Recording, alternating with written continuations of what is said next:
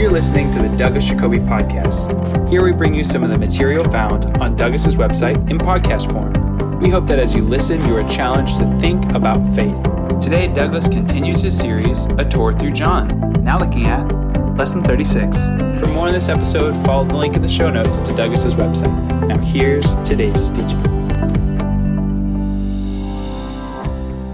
Well, good morning.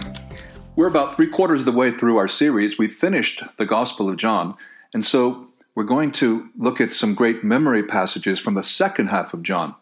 Then I will explain what will be happening in the next few days as we focus on the letters of John. So we begin in chapter 12 and verse 24. Of course, all of these passages are written out with the significance and the context in the notes that come with the podcast. But I realize that you're listening right now. In 12:24, Jesus is speaking to Andrew, Philip, and the Greeks. Those Greeks, those Gentiles who wanted to see Jesus. And that's where he says, and I'd actually never noticed that is the context of this passage. It's a more of an international significance than many things Jesus says. Very truly I tell you, unless a grain of wheat falls into the earth and dies, it remains just a single grain. But if it dies, it bears much fruit. Well, the importance is that this is the key to effectiveness, and it corresponds to the self-denial passages in Mark 8, Matthew 16, and Luke 9, where Jesus says, if anyone wants to come after me, he has to not deny himself and take up his cross. We don't have that verse in John, but we do have 12:24, which is a terrific passage, memorable and important. And it tells me that if I want to be effective, we need to have more of Jesus and less of me. And for that matter, this ties very nicely with one of the passages from the first section, which is 3:30. He must become greater, I must become lesser. In chapter 13, I've selected verses 34 and 35, very familiar. Jesus is speaking to the 11 faithful apostles, and he says, I give you a new commandment, that you love one another. Just as I've loved you, you also should love one another. By this, everyone will know that you are my disciples if you have love for one another. I just noticed he says love one another 3 times. Well, what's the significance? This is the new commandment, as it's called. And it's one of the 3 explicit discipleship passages, along with John 8, 31, 32, and John 15, 8, or 15, 16. He actually uses the word disciple, and so we know this is really important. Then John 14, 6. Here, Jesus speaks to Thomas, and this is the 6th of the 7 I am sayings. Jesus said to him, I am the way and the truth and the life. No one comes to the Father except through me.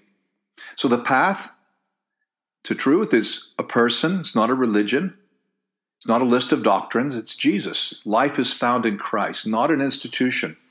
And even though this passage might rub, say, a very postmodern or millennial kind of thinker the wrong way, if we unpack it correctly, we see that actually it goes the opposite direction. It points to a person, not just a list of truths. Great passage. Then we come to 15:1, which is the final of the 7 I am statements. Here Jesus is speaking to the 11, and he says, I am the true vine, and my Father is the vine grower. Our productivity, that is, depends on staying tied in to Jesus. A crucial passage. 16:33, Jesus to the 11. I have said this to you so that in me you may have peace. In the world you face persecution, but take courage, I have conquered the world. The importance, well, this is the key to overcoming fear and anxiety and compromise. And I say compromise because the context of the passage, you remember, it talks about thlipsis, which is this crushing pressure, tribulation, persecution.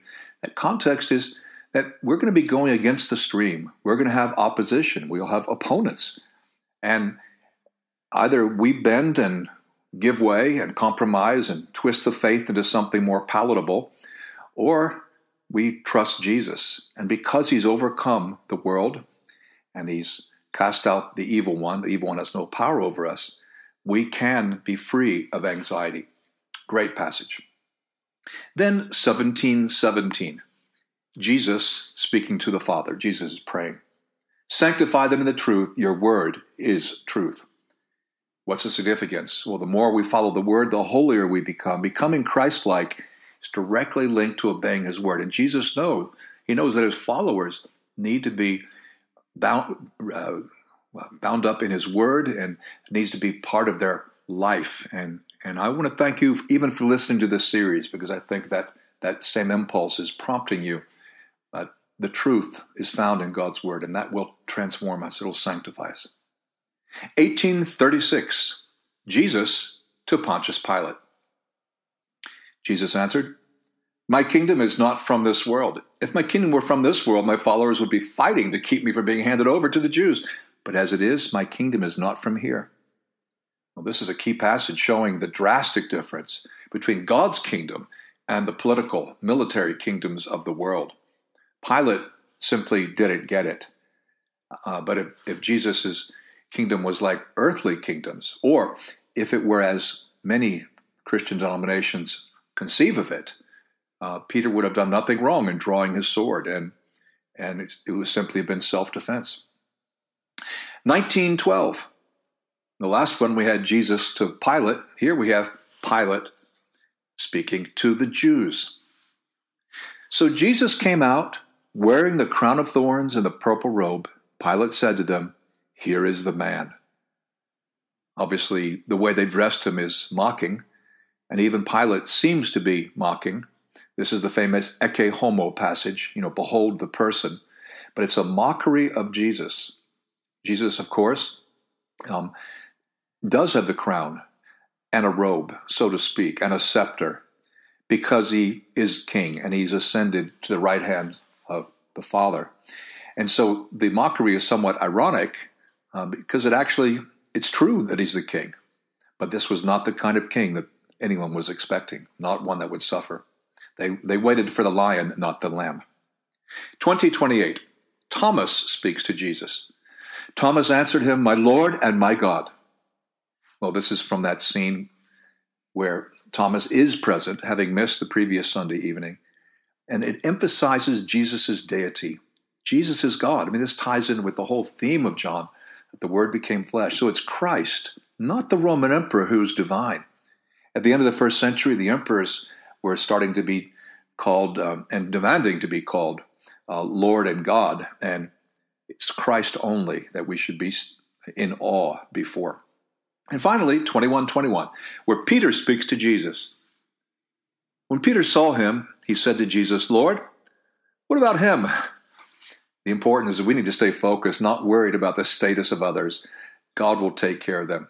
Before we pray, I'm going to read the passages one more time, and I hope that you'll join me in this commitment to memorize these 10 passages. Here it goes. 12:24. Very truly, I tell you, unless a grain of wheat falls into the earth and dies, it remains a single grain. But if it dies, it bears much fruit. 13:34-35. I give you a new commandment, that you love one another. Just as I have loved you, you also should love one another. By this, everyone will know that you are my disciples, if you have love for one another. 14:6. Jesus said to him, I am the way and the truth and the life. No one comes to the Father except through me. 15:1. I am the true vine, and my Father is the vine grower. 16:33. I have said this to you so that in me you may have peace. In the world you face persecution, but take courage. I have conquered the world. 17:17. Sanctify them in the truth. Your word is truth. 18:36. Jesus answered, my kingdom is not from this world. If my kingdom were from this world, my followers would be fighting to keep me from being handed over to the Jews. But as it is, my kingdom is not from here.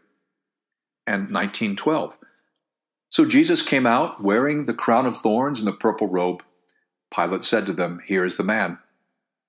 20:28. Thomas answered him, my Lord and my God. And 21:21. When Peter saw him, he said to Jesus, Lord, what about him? Those are the passages Let's write those on our hearts. It's healthy. It's good for us. It gives us extra strength, particularly in those tired, dreary, sometimes tempting times of the day, so that we can stay focused on Jesus. Let's pray. Lord, we thank you for your word. Thank you the way it's written, that we can understand it, we can embrace it, we can put it in our heart, we can have it ready in our lips. And I pray that that's what exactly we will be doing with these great passages, and not to be just content learning 20 plus passages, but Lord, help us to learn hundreds of passages in your word.